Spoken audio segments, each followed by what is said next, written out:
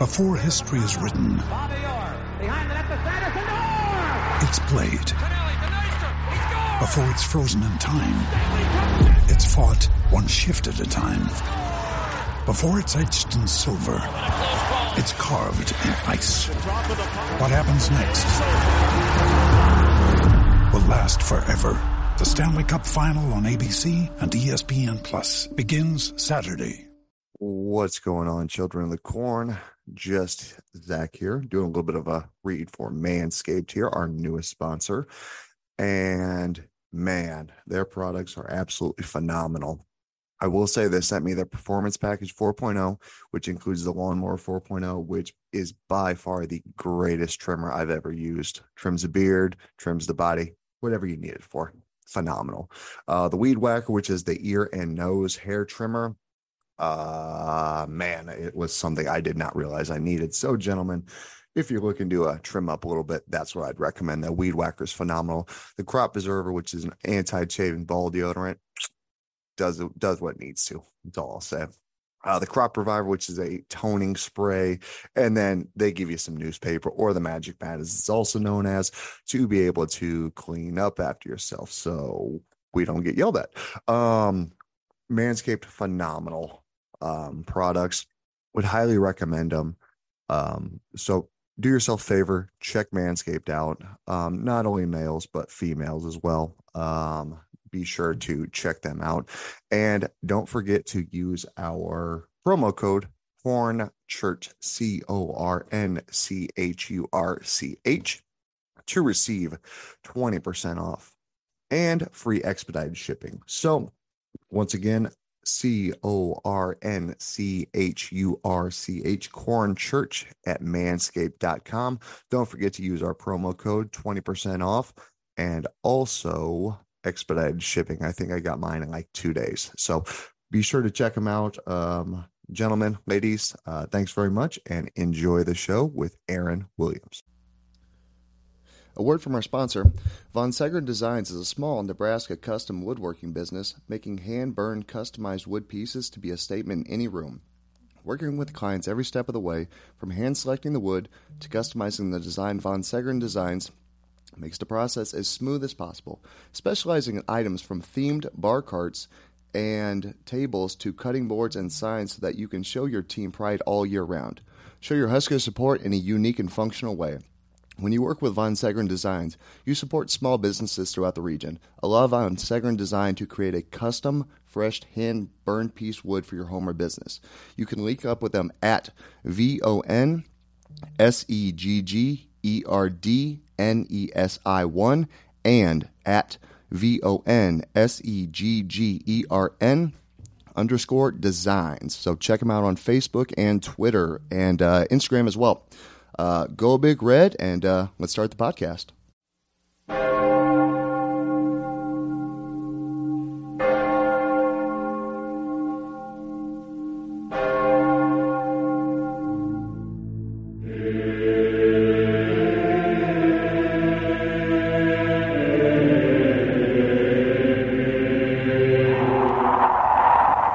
Holy moly! Man, woman, and child did that. Put them in the aisle.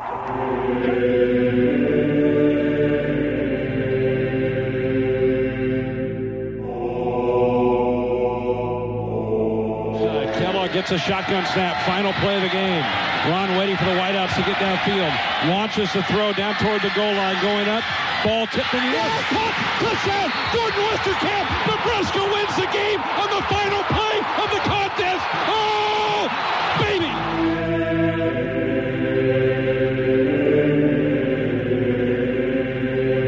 Far side, back to throw as Martinez now being chased, throws it out, a flat. Burkhead makes a catch, slips a tackle, 25-20, 15-10, 5, Rex Burkhead, touchdown Nebraska!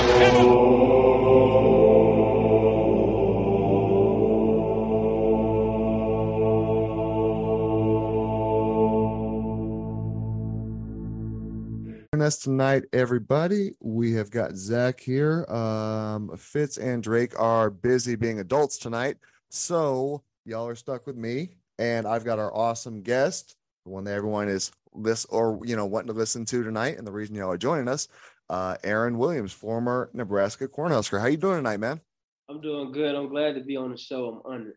Man, we are glad to have you. Well, I should say I'm glad to have you here since I'm the only one here. It's always fun when we get to talk to former players that get to translate into the coaching side of things now. You're still a pretty young cat, so are we sure the playing days are over? For me, playing day is over. I found peace with not playing no more, and I found a new passion in coaching. So I actually enjoy coaching more than I enjoy playing.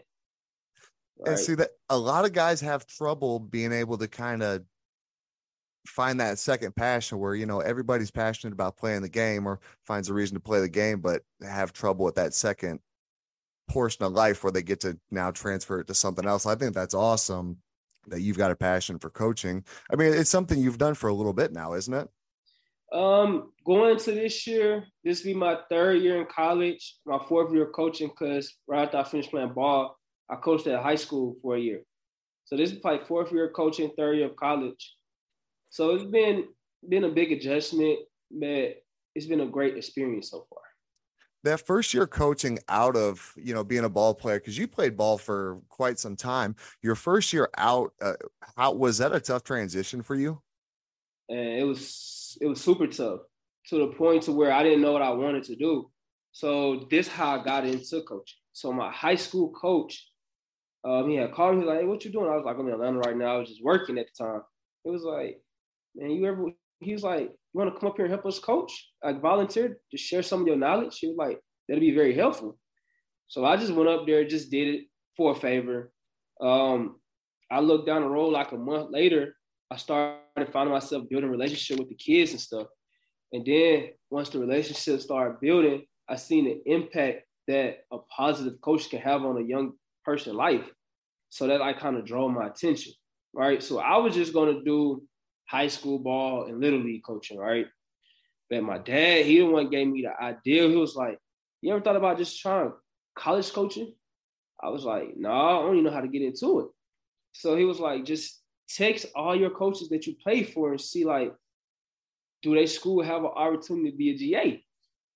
I was like, what is a GA? I'm telling him, like, I don't want to do that. I'm all right. Yeah, because you don't even think about it. You're like, well, I mean, I'm not a coordinator or anything, so I've never done it before. What do I do, Yeah, so I'm like, I'm fine coaching high school little league. Like, I'm fine with that. But he was like, if you're going to do it and spend the exact amount of time with the kids, he was like, you might as well try college. He was like, it's not going to hurt nothing. Then he was like, you'll be in grad school. I was like, all right. So I reached out to Dante Williams. Like, me and Dante, we always like had a great relationship and we kept our relationship going. And this is the time when he was at Oregon still. So I thought I'd be coaching in Oregon for my first stop. But he ended up at USC. So like I had reached out to him a year prior for me even going to USC. And I just know he called me like one March. He was like, are you still interested in coaching? I was like, yeah. He was like, all right, they booking you a plane ticket to come out here tomorrow. So ever since then, I've been a coach in college. That's crazy the way that, those relationships that you cultivate over time can transfer into such crazy opportunities for you like that. Dante Williams obviously was your coach at Nebraska here. What was it like being underneath him as a GA?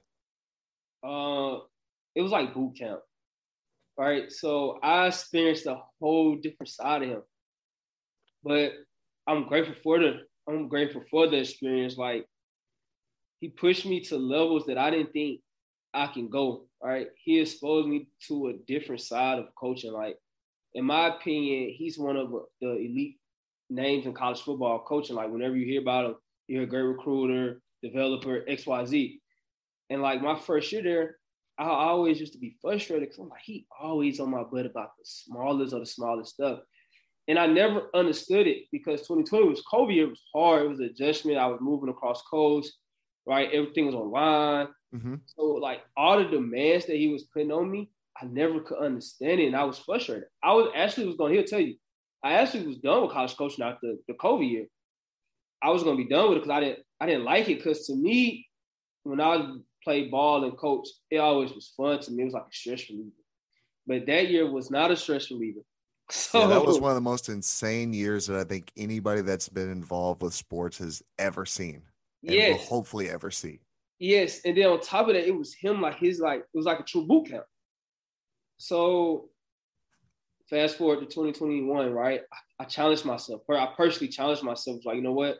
I'm gonna attack it this way, and I'm gonna see how this year go. If I don't like it again, I'm officially just gonna be done with it.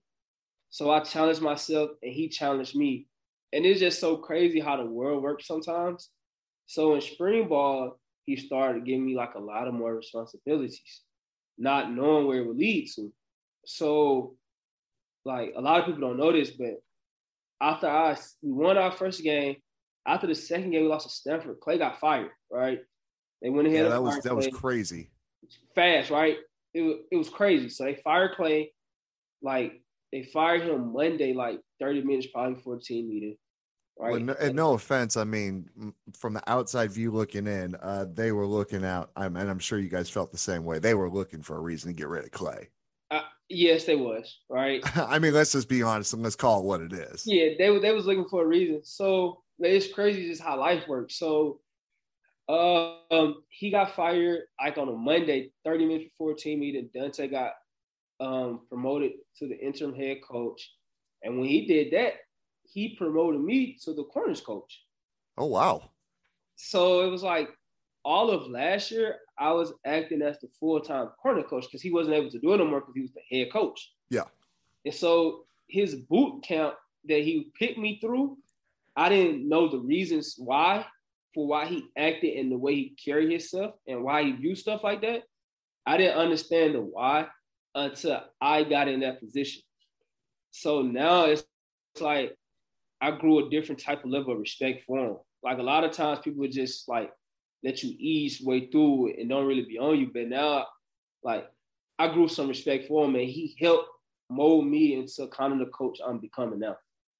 Well, and I think he could probably push those buttons a little bit more for a guy like you because he was able to coach you on a football field as well and was able to kind of get you to a certain level there and kind of sees the ability that you've got as a coach. And I think that's why he's able to push you so hard and everything that you've been able to do, which you've done a lot in a short amount of time. I mean, starting just a few years ago, I think it was in 19, you started coaching? Yep, 19, high school coaching, 19. So high school coaching to 19 to being at your, I mean, it'd be your second stop already in college, right? Yeah. So you're at Toledo now. Yes. So first big, let's say, coaching transition, what was that like for you? It was very, very challenging at the time, but now I'm grateful for it. So, right, it was challenging because like when the transition was happening, people was like, oh, the GAs, we safe, the support staff safe. That was not the case. So everybody got fired. So everybody got let go, which I respect. And Lincoln brought in his guys. That's how the business goes. But during that time, like people think it's easy to get a job. No, that was the hardest part. I didn't get a job until like June. Oh, wow. So I was fired from I got let go in December. I didn't get another job until June. Like the stuff I had lined up, it didn't go through because the coaching changed. A lot of coaches at different schools was moving parts. So a lot of stuff didn't fall through for me. So I didn't really get a job until June. But during that time, it makes you appreciative of stuff. It makes you look at it like, a lot of people say like, man, the season long, all these hours, this and that. But like once it's taken away from you, you're gonna miss it. So it's it makes you appreciate the small things, the stuff that you look over, it makes you appreciate it. Yeah, that's that's one of the big things that I think a lot of us overlook in these coaching changes and transitions is, your team has a bad year and hey, they're getting rid of the coaches. Great. Hooray. Yeah, that's awesome. But it's like there's a lot of people behind the scenes that don't get any of the shine, but get the raw end of the deal. You know what I mean? Kind of like yourself. It's like kind of get the rug pulled out from underneath you. Yeah. You get the way the business works, but it doesn't mean it still doesn't suck. I mean, you guys are still people behind at the end of the day. You know what I mean? Yeah. I mean, it sucks, but I say this and I probably gonna sound messed up saying this, But I think it only sucks for like the support staff. It sucks because one thing I learned with the support staff going through the transition, like once they let you go, your check stop because you're not under contract.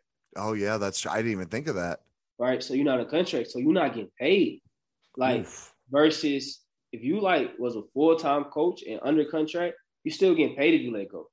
Yeah, see, that's something I didn't even think about with the support staff not being under contract like that. I mean, these guys are signing guaranteed contracts. Yeah, so like that's the hardest thing about the support staff. That's what like at the time I was kind of bitter, but now I'm in a better headspace and like now I understand. So if a situation ever happened like that again, I'll already be on top of it because I was able to experience certain stuff early on in my career instead of down the line. And I'd be like, what do I do now? Yeah, you get to experience as much as it sucks, you get to experience that real early. And then, going forward, it's always in the back of your head, especially you've kind of been on a pretty good uphill climb at being a coach so far. So let's talk about your new stop now, since you are somewhere else, Toledo. What's that been like since you've been there? You've been there since June, you said, right? Yes. So far, it's been more than what I expected. Right. Coming out here, I didn't know what to expect because I didn't know nobody on the staff. So I was kind of coming into uncharted territory. But now since being up here, like, I like how Jason Campbell, that's the head coach, he runs the organization, right? And then I like my role in this spot. I feel like I'm able to really show and display my abilities and what I can do, right? One of my biggest things I always felt like people try to hold up my head a little bit is like I have the association with Dante, so it feel like, can he do it without Dante? So now I'm out proving like I can do it at a high level without Dante. So like that's one of my biggest things that's like motivating me now. Like, and he'll tell you that. I tell him all the time that like that's what's motivating me. And like I just like approaching each day out here as how can I help enhance and improve the team. So that's all I look at and how I can enhance and improve the guys I'm working with and the guys on the team. Well, yeah, and you've got that expertise from, working with Dante and working with Travis too, because you worked with Travis, I believe, your senior year, right? Yeah, me and Fish, we still talk to this day. Oh, really? That's awesome. And the crazy thing is you had two of the best defensive back coaches coaching you in your career, which I think is just truly lucky. You get to pass a lot of those lessons that you've gotten from those guys to the next generation and the guys you're coaching. So what is your technical role right now? Because I know you were a defensive GA at USC. Elevated to the cornerback role, as we were kind of talking about when Dante got elevated. What's your role at Toledo now? So right now at Toledo, like I'm the nickels coach. Okay.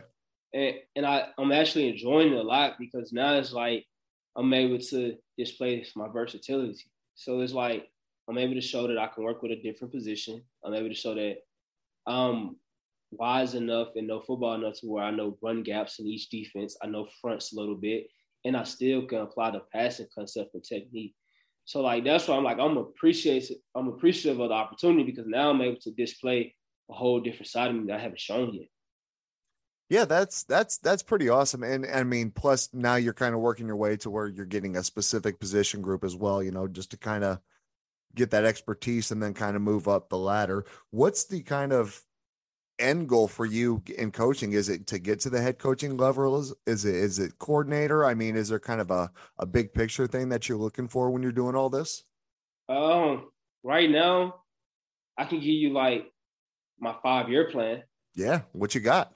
So my 5-year plan, I want to be known as one of the top defensive back coaches. After that, so like around like I'm 30, I want to be known as like the top defensive back coach. From like around 30 to 35 range, I actually do want to get the opportunity, if not to try to be a DC somewhere. Because my goal, I always had to go is I only want to coach till 40. Okay. So yeah. And it's like, I know it's easier said than done, but my goal is to 40 because like everybody know like college coaches, you don't get that family time like you truly need. So it's like I want to put in all my groundwork and hard work from now to 40. That'd be like 15, 16 something years. Yeah. And then I want to be able to like enjoy time with my family. Cause it's like, I want to open up a business. And I got my business idea that I truly want to open up by time, like around my 35-ish, 30-year range. Yep. And like just do that business. But I want to be able to spend time with my family. Like, because family to me means the most important thing. No, I think you've got priorities in the right order, and especially to be able to have an end date of, hey, 40's the end date for me. That's then I want to kind of hit my second half and kind of enjoy everything from there. I think we got to cheer for Toledo this year, Husker Nation. So we got to get our guy to the next level. So don't worry, Husker Nation is going to be cheering for you, Aaron. I did kind of want to take you just a little bit down memory lane, because in 19, when you left Nebraska in the draft, you went to Arizona for a preseason camp. What was that like going to an NFL preseason camp with some pretty big names on that defensive side of the ball? Man, to be honest, looking back on it, I never really looked back on it until you just asked me. But that was a fun moment, right? Like, a lot of people would say, like that's the most stressful time because, you have to make the roster. Yeah, it's make or break. I got to do this. I got to do it. But to me, I didn't have that approach. I went out there like I enjoy myself. And maybe because it's the competitiveness in me. So I went out there. I said I had like a decent camp out there. I had a couple interceptions, this and that. It just didn't work out. But looking back on it, I really enjoyed myself out there, and I'm grateful to be able to even experience that because a lot of people don't even get to experience it. Yeah, I mean, getting to play college football in some of the biggest, venues at the University of Nebraska, which is a gigantic brand, and then getting to go and even participate in that preseason camp is absolutely incredible. When you were there, did you? Because I know there were guys like Patrick Peterson, Budda Baker, Suggs there. What are those guys like? Just the personalities of those guys just kind of seems crazy big, except for Peterson. He seems kind of like a dialed down guy. It's crazy. So you forgot one person that was there. Chris Jones was there too. I forgot about Jones.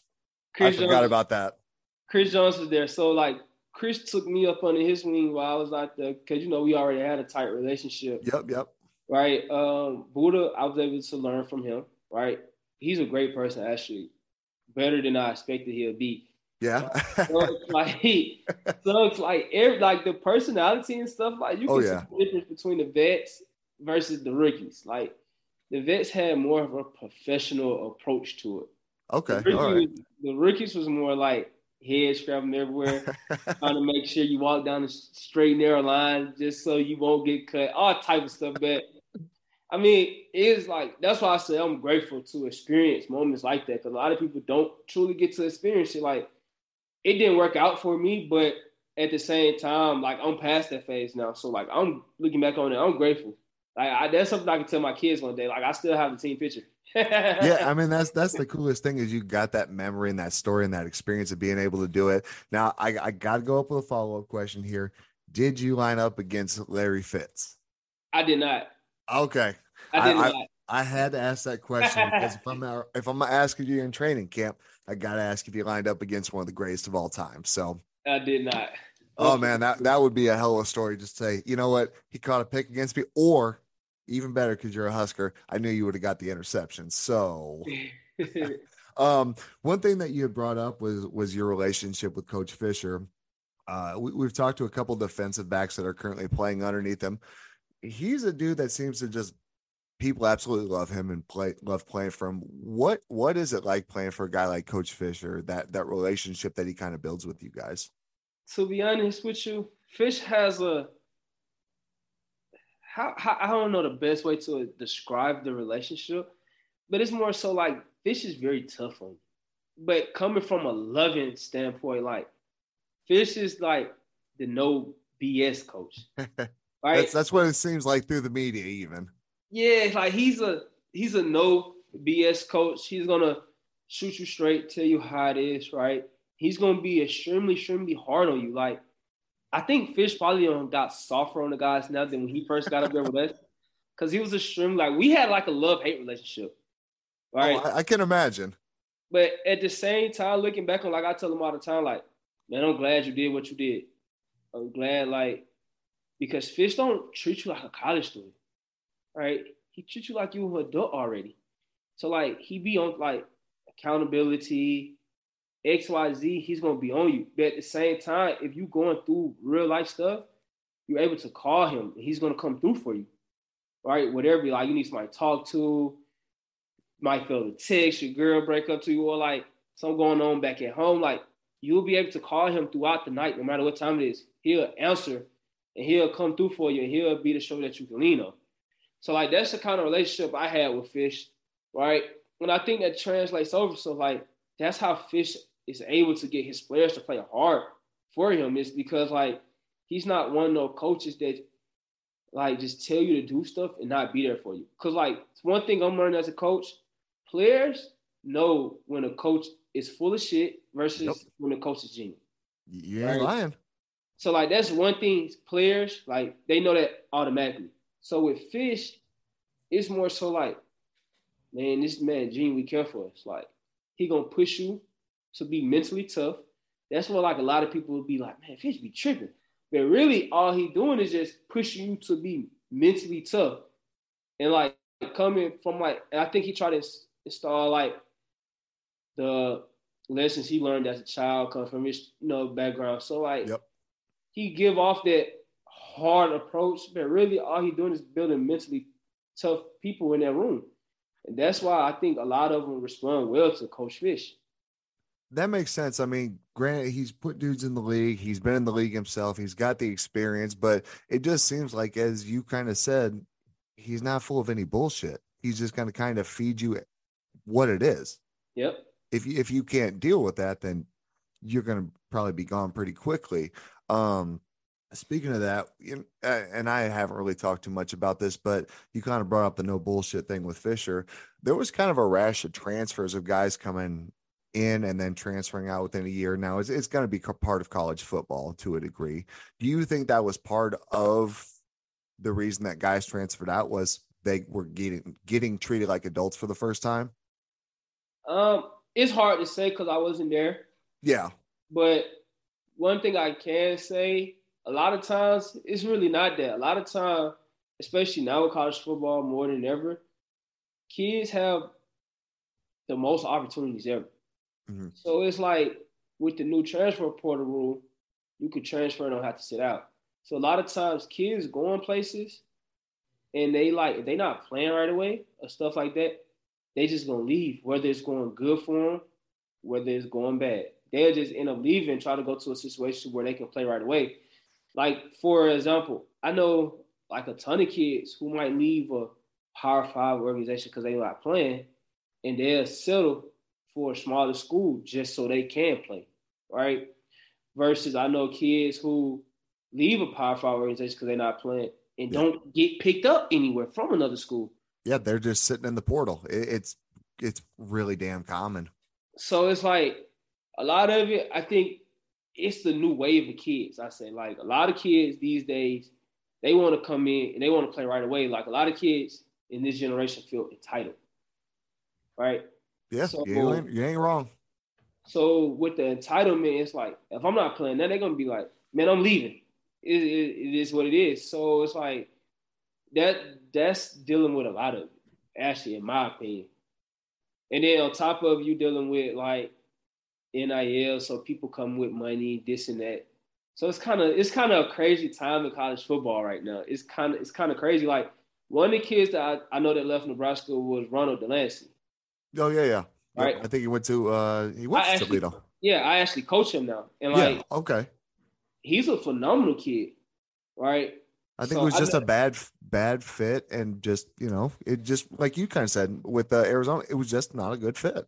And I was just gonna say that because I don't, like, just me being around the kid, I never asked him why he left Nebraska. I know he went there because we talked, right? Of course. I never asked why he left, but just me knowing the kid, he's a competitor.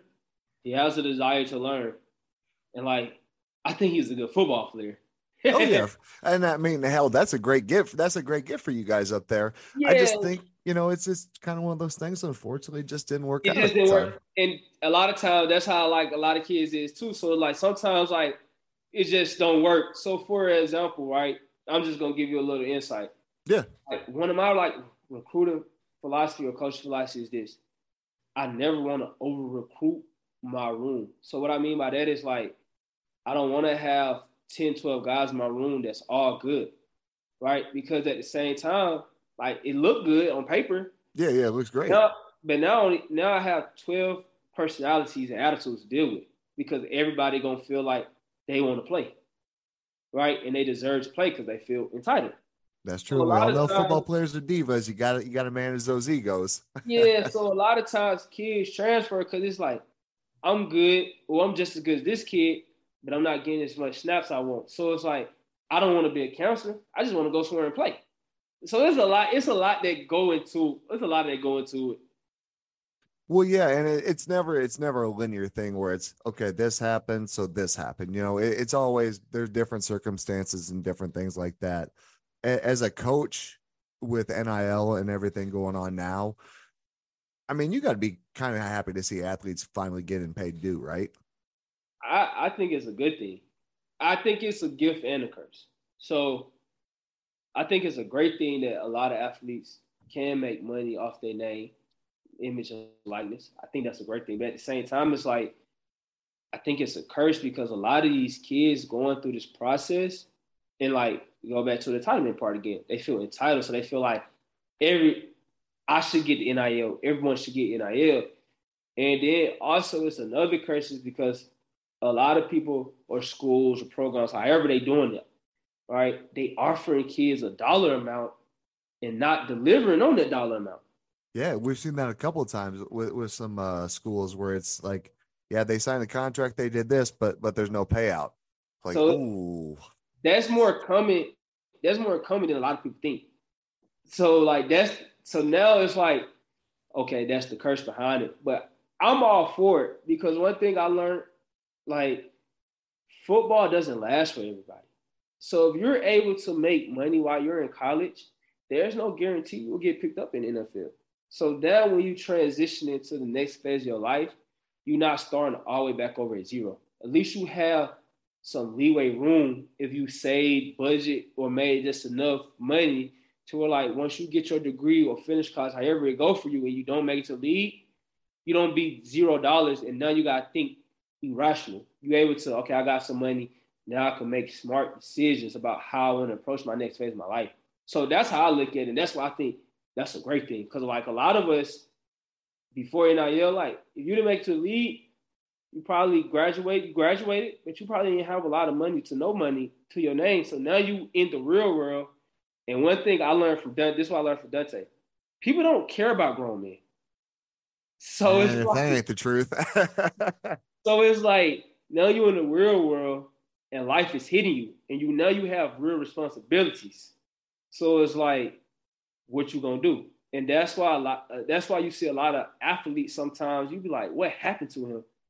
The question is, life happened because it's so cliche to say, but it's like when life happened and wasn't nobody there to help guide him.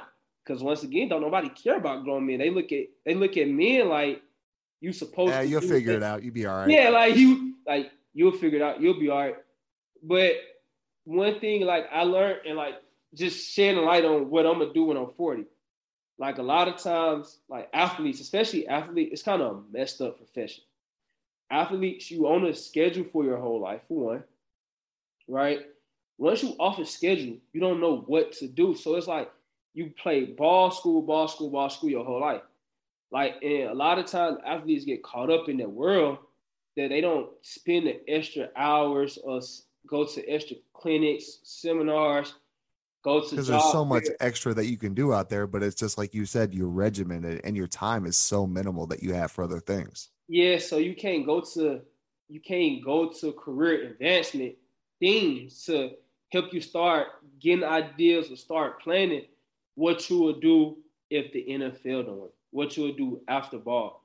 So like one thing that what I'm gonna do with my organization is like provide opportunities for like athletes to get exposed to the real world, whether through internships, having somebody come talk to them, or just small stuff like that, so they can already start having a plan B.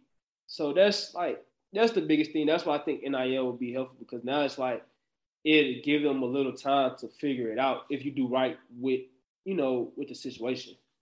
Yeah, and especially, I mean, even if anything that you're given with NIL, I feel like if you have the right people in your corner, you can make a pretty big difference in your future or someone else's future. But Yeah. I think the problem is just like with these big contracts that guys were getting in the league, there was nobody helping really kind of guide them in the right direction with the money. It was just, hey, you've never had anything. Here's all this money now. Figure it out. I mean, you're going to make bad decisions. It's just, yeah, it's just the way it goes because you've never had anything. You know what I mean? Mm-hmm. You go from nothing to everything, then yeah, you're just going to kind of blow money. And it's unfortunate because that's why you see these guys broke in 3 years. Yep. And it's awful to see because it's some of the best athletes. I mean, some of the names that you see pop up in crazy rings now, it's like, man, I remember watching him as a kid, and it's crazy to see. But just kind of, I want to do a little bit of a shift with you real quick with Nebraska and still keeping in contact with Fisher and different things like that. Have you kind of taken a look at the defensive back room that they've got up in Lincoln right now?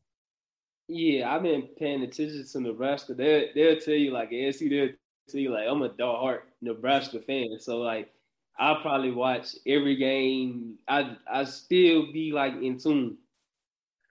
So last year was just as tough on you, huh? Yeah, since my senior year, it's just been tough. It's just been I was going to say, because, yeah, actually, you played in the last bowl game that Nebraska was in. Yeah, so it's been brutal right now. it's been tough for fans and alumni alike.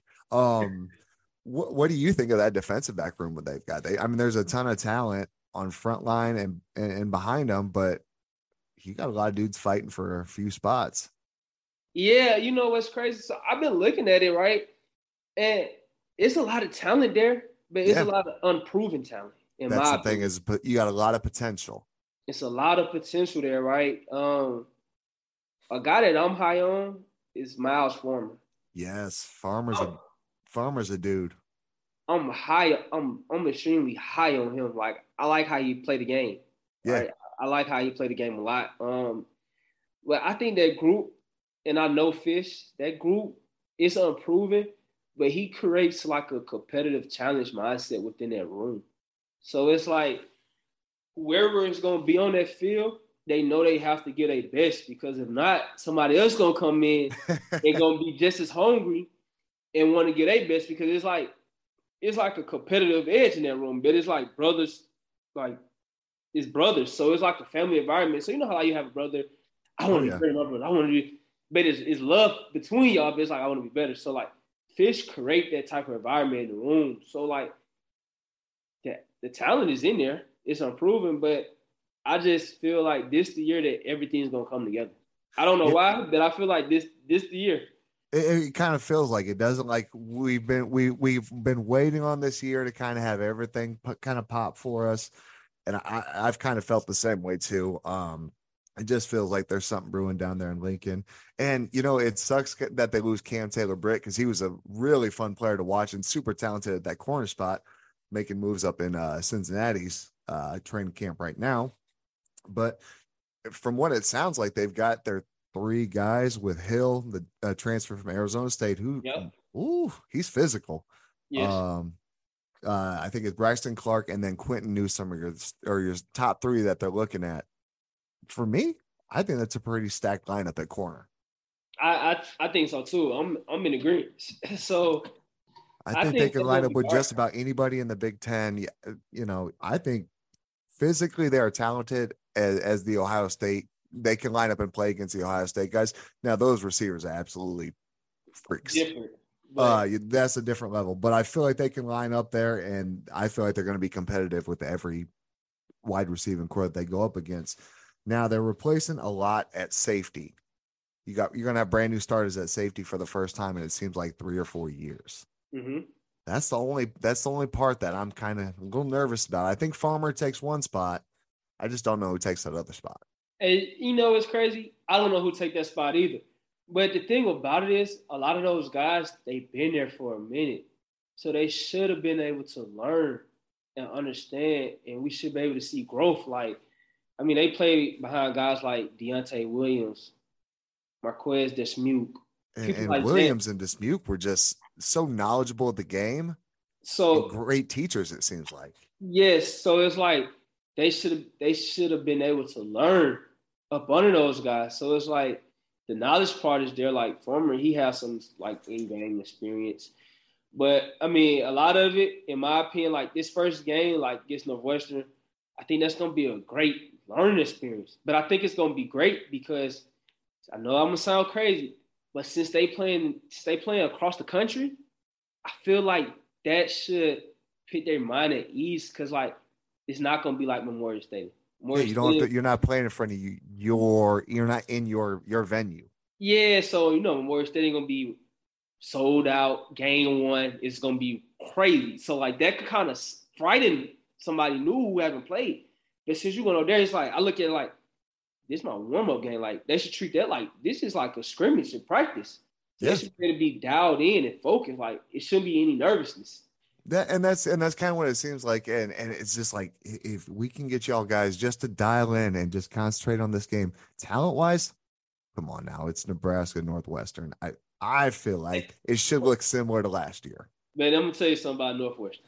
All right, I hate watching Nebraska play them. I was just saying, I'm agreeing with you with Northwestern. That should be a win because Nebraska has a more talented roster than them.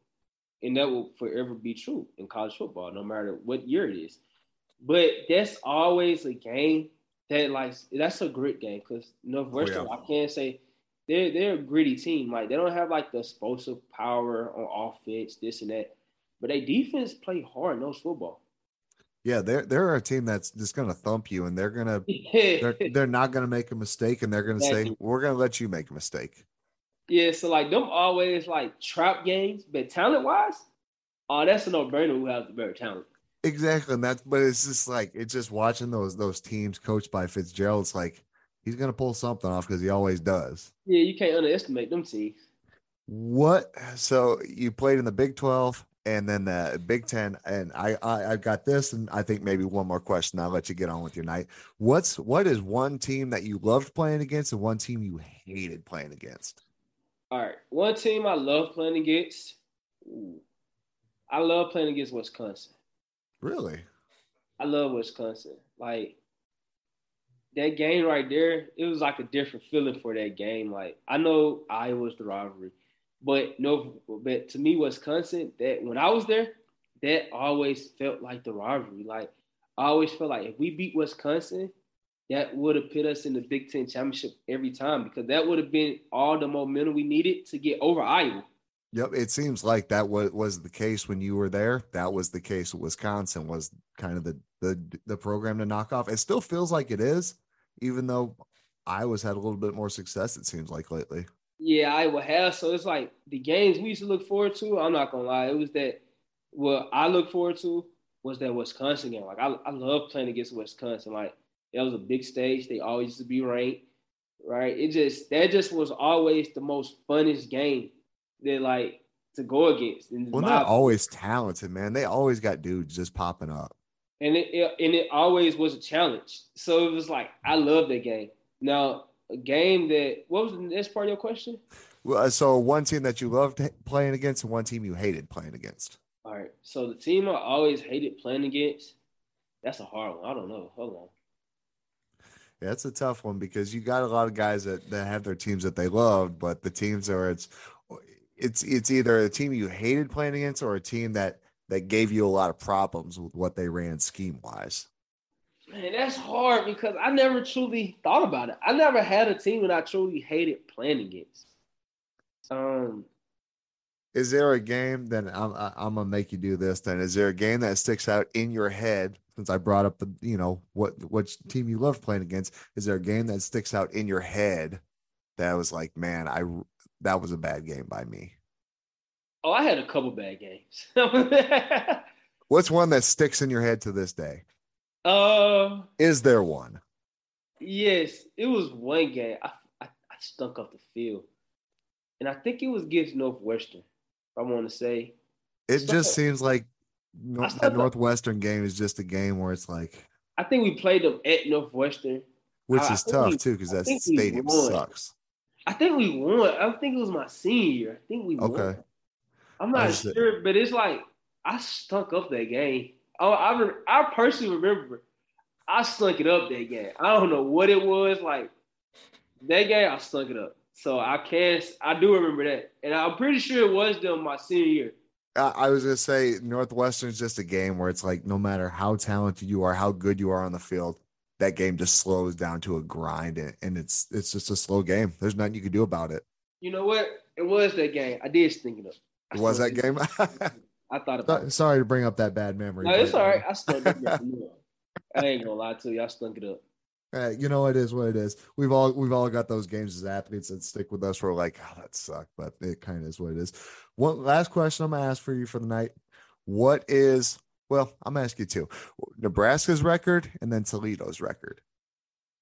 It's gonna be hard for me to predict Toledo's record. I know it is. So that's where I was like, that's not really fair to ask in that one. So I'll give you a mulligan there. But what do you got for Nebraska's record? They should win. In my opinion, they should win by 9-10 games. I like it. I got them at 8 for the year. But I said that their ceiling's in. I think that they could win it. They could win 11, you know? I got them more than 8. And the reason why is because I feel like there's new energy around their program. Like, yeah, it seems like it. From everyone we've talked to, it just seems like it's revitalized. It's different, you know? Yeah, it's like new positive energy. Like not just energy, but like positive energy. Like one thing I feel like Nebraska been missing for a minute, and since I'm on the coaching side, I'm gonna speak for coaching first. Yeah. I feel like they've been missing like an energetic coach. Yep, and they got a couple now. They got a couple down there. Yeah, so it's like I feel like for one, that's what they've been missing for a while, like a good energetic coach. For two, I feel like they have revamped their roster. So it's like, It's like they got a new quarterback. I love Adrian. Don't get me wrong, I love Adrian. But sometimes in life, when things get very toxic, it's time for a change. Thank you. For both sides needed it, unfortunately. Yeah, and I'm one of the biggest fans of Adrian ever. I promise you, because like his first. I absolutely loved Adrian. I love Adrian. So, but it's like when things get toxic on both sides, it's time for a change. Like, and I feel like that's going to enhance everything. Yeah, I'm gonna be cheering for that dude this year. I hope he does phenomenal over at K-State. I have absolutely no ill will toward Adrian. It was time for a divorce there, and I think for both sides it's gonna be better. Yeah, like even like you look at it, like they got a quarterback, he's proven. So that's gonna be a positive. It's not like they got a quarterback that's proven, so that's a positive. Then on top of that, you look at the receiver. One thing I always felt like our receiver production as a group hasn't been there. I don't know where it's been, but like I look, it wasn't there. Like I look back at my times, you always had like the Kenny Bells, the Alonzo Moores, the Jordan Westerkamps, the DPs. Yeah, you had some dudes there. You had like the Stanley Morgan, them crowd, like him and JD, like my last year go for like 9,000 yards. They're like lately, it's like Nebraska only had probably like one true receiver. Mm-hmm. So this this year it seems like they finally got like 5 dudes there. It's back being a group now. Exactly. It's not one dude. It's a group, and Mickey's got those dudes that seems like tuned up where they need to be. So it's like I feel like that's gonna be another positive. Like, because one of my things, like I'd be disappointed in looking at the game, it's like we didn't throw the ball past 20 yards. Like we couldn't complete a deep pass consistently. Like we ain't gonna beat nobody. Yeah, if you can't stretch the field, it's hard to to do anything. But now it seems like we can stretch the field. So it's like I feel like that's why I say I think they can win like 9-10 games. You look at the schedule, I think they should be undefeated going into Oklahoma. Yep. And I think they should beat Oklahoma this year because Oklahoma going through a coaching change. Like they're going through the same thing Nebraska went through. Yeah, they going. They replaced the head man too. Yeah, I was going to say they going through a true culture change, like from the head man to everybody. Yeah, they getting rid of everybody, and they getting a new quarterback. Like that's the biggest thing. So it's like it's new pieces. So I think that should be able to, and then it's going to be in Memorial Stadium. Yep. So I think they can heat them up. Yeah, so I think like that's going to be. I think they should be able to get past that. If they get past that, that should be all the momentum they need to push through. That's the light. The match is going to light the fire, I think.